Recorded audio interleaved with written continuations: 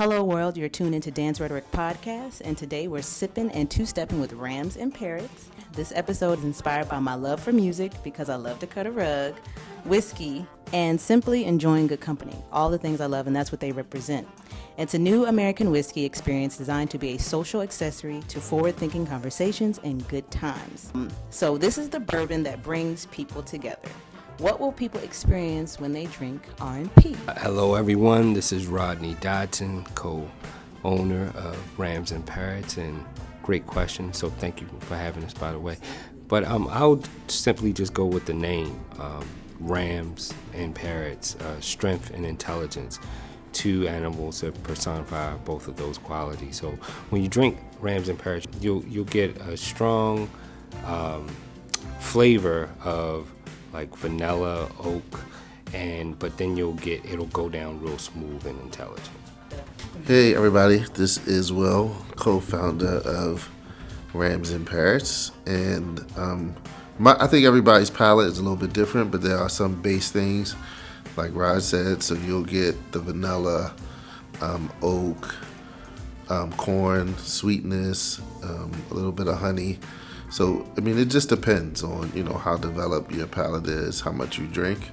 We drink a lot, so we might not get as many notes. But I think overall, the goal along with the drinking is just to bring people together, like you said, in, the lead up, to just have forward-thinking conversations, have good time, take it back to an era where, you kind of just, take a load off, you know what I mean? Like, let's be easy, let's relax, and, just enjoy each other's company, fellowship. My name is Reggie, co-founder of Rams and Parrots, co-owner. And with Rams and Parrots drink, you are getting an amazing drink that's 95 proof. Packs a bang, but it's still smooth. So I just tasted it, and it was really good, guys.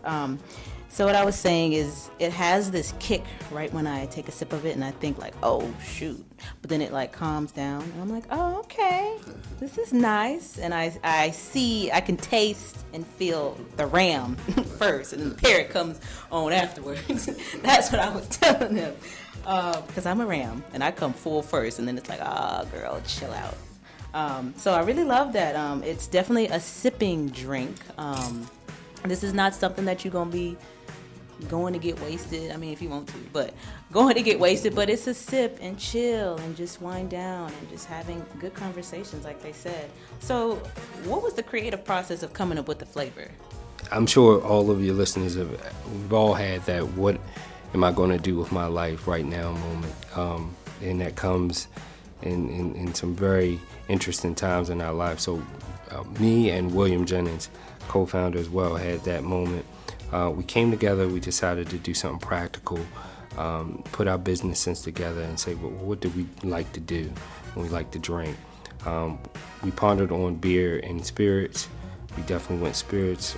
We had a special affinity to that. My grandmother, she had a recipe. She's a native North Carolinian. At the time, she was in Baltimore and was a bartender for many years, serving lights of Oprah Winfrey when she was a newscaster in Baltimore Colts and Orioles back in the day. So she used to bring up this white liquor from North Carolina, her hometown. Some of you might know it's corn liquor. So through our research, we were like, wait a minute, that's kind of been in my family for years at a time. So how can we modernize what's always been in my family to bring it to the forefront?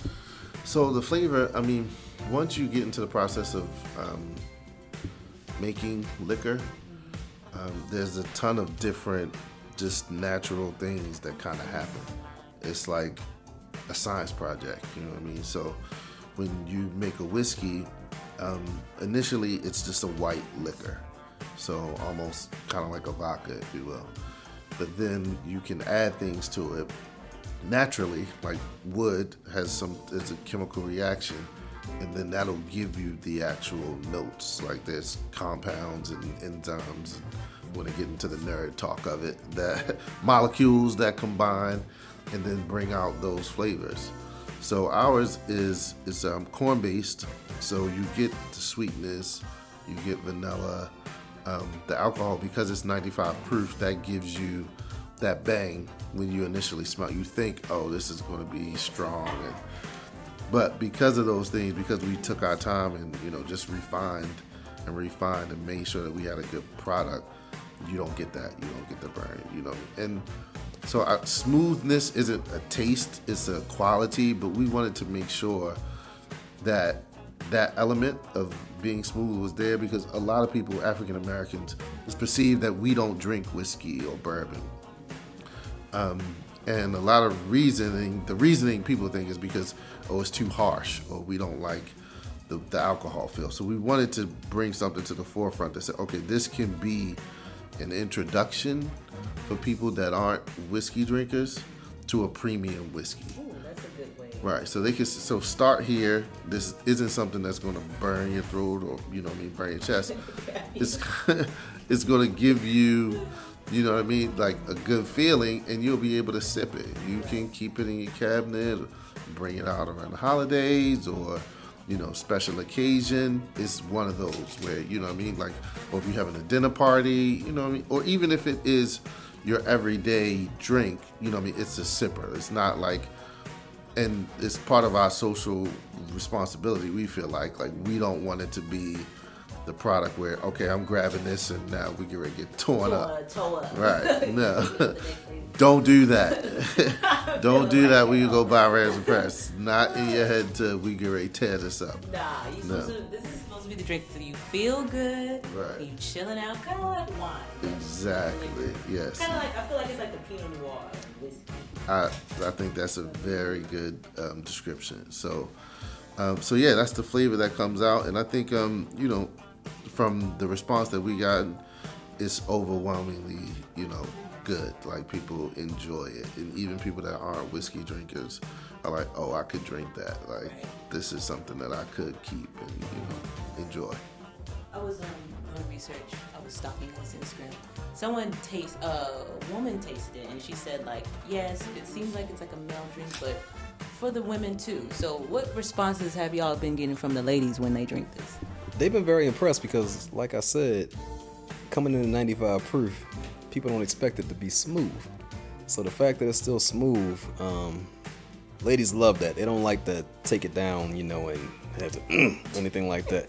So cocktail drinks are very big right now, and the smoothness of that should blend in well with, let's say, an old fashioned or a bourbon mule. Stuff like that should go over very well. And women appreciate the fact that they can sip on it straight, as you did, without having to mix anything in. And that was you had it neat, and you said you thought it was still smooth, and that's the way it comes over to a lot of people. A lot of people take it instantly thinking that they're about to embrace themselves, for something powerful, and it's very smooth, so it sneaks up on you in a good way.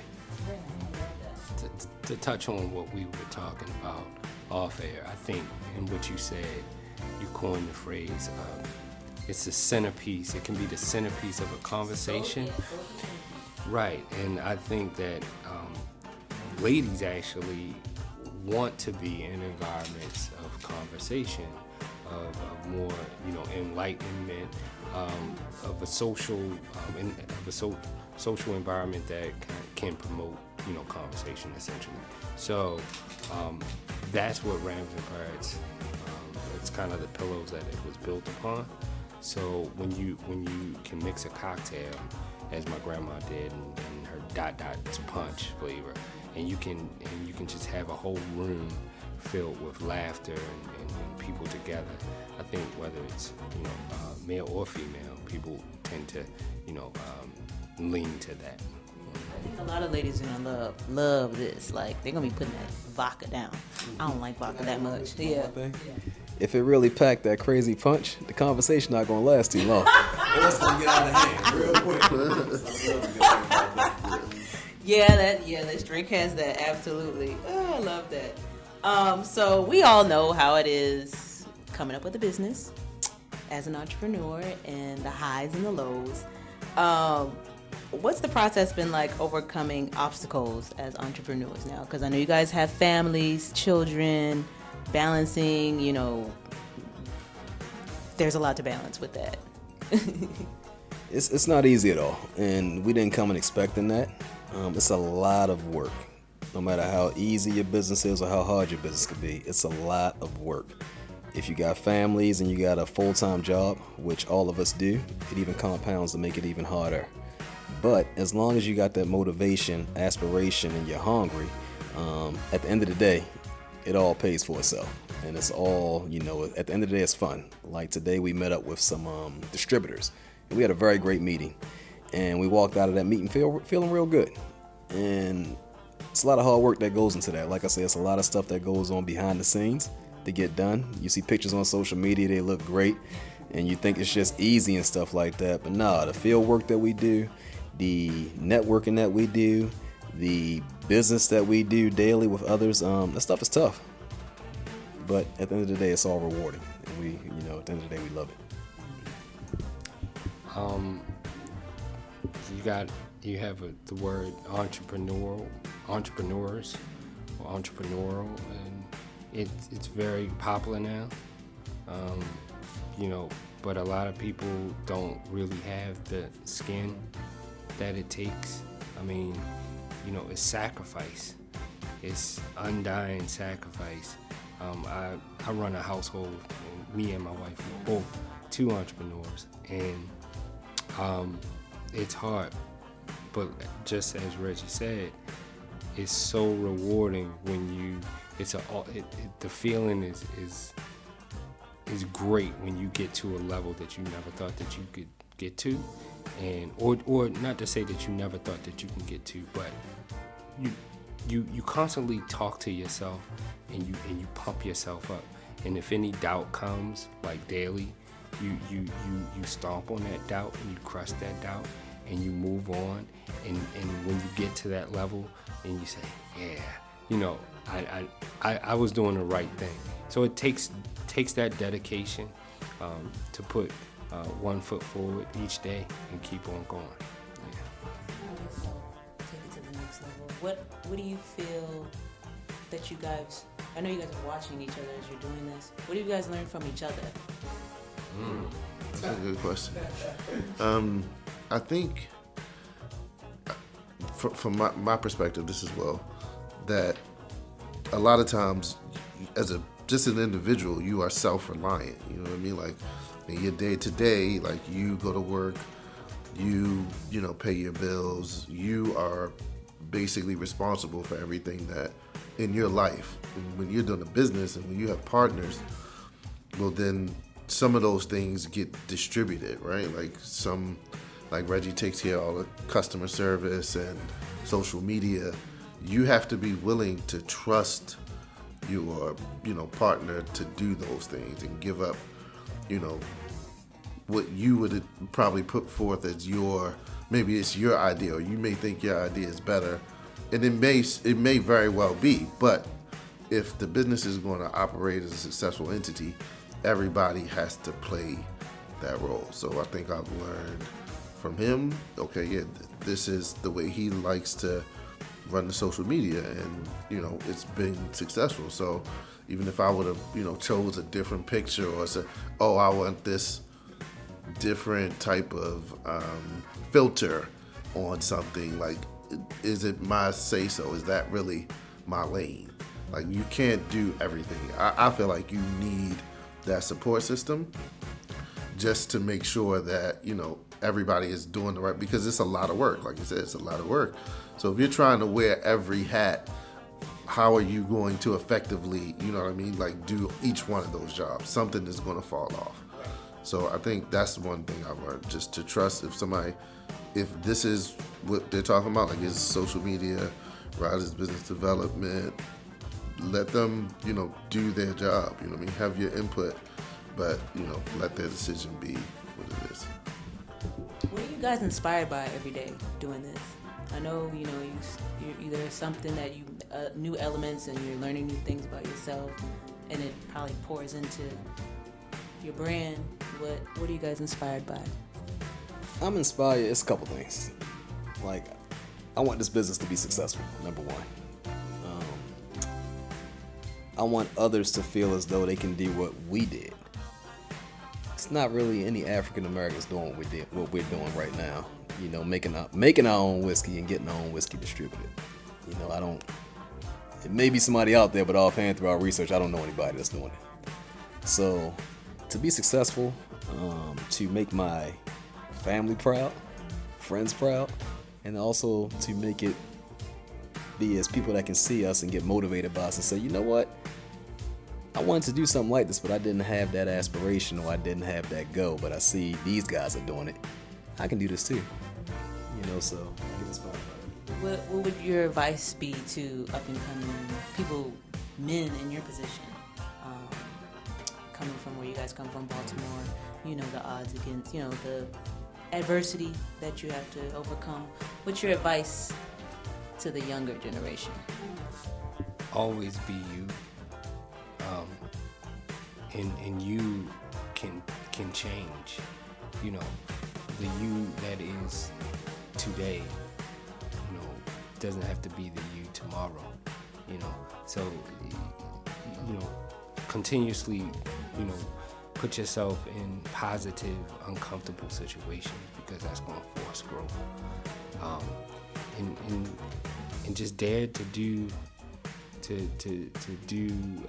something successful and give, kind of echoing back to Reg. You know, in the service industry, you always want to give value to someone or to a mass of people. So if it's the service industry, that you're going to make sure that you're giving value back to them in some way, shape, or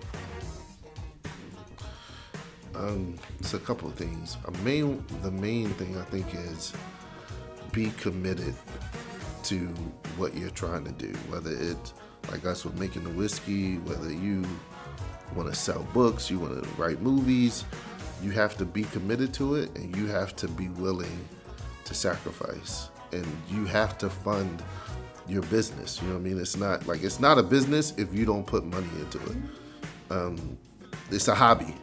You know what I mean? If you're trying to do something and really, you know, take it to the level where you take it to the public, then that has to be funding. And it's not like you have to get $1 million from, you know, a bunch of investors, but you have to be willing to ask your friends and family, hey, this is what I'm doing.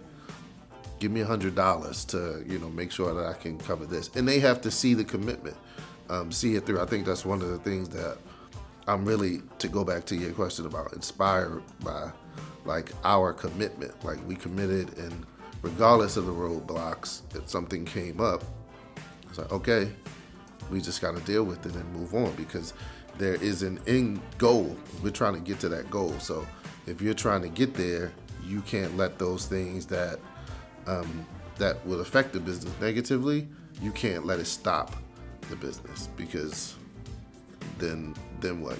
It was all for naught. So I think you gotta be committed, be focused, and be willing to sacrifice. Amen. Y'all hear that? Now, we were talking off before we started this podcast about like having social events with, like, there's nothing for the 30 and up crowd, but I was telling Will, I was like, I feel like y'all should have, like, I don't know, y'all need to have a venue or something where y'all have like a Rams and Parrots nights where y'all can, like, really bring this to life. Like, would y'all ever consider doing something like that? Definitely. That's big for us because we're all extroverts and we love to have a good time. And we're in Atlanta. You know, it don't get no more diverse than that. You know, it's to where people love to have a good time. So we definitely could get something started. Between the three of us, we know a good amount of people. We have a good social media following. And we know enough people to where we can get a nice little venue together and, like you say, start up a conversation. Have a good conversation, have a good time, and have a awesome, as I say, amazing drink to go along with it.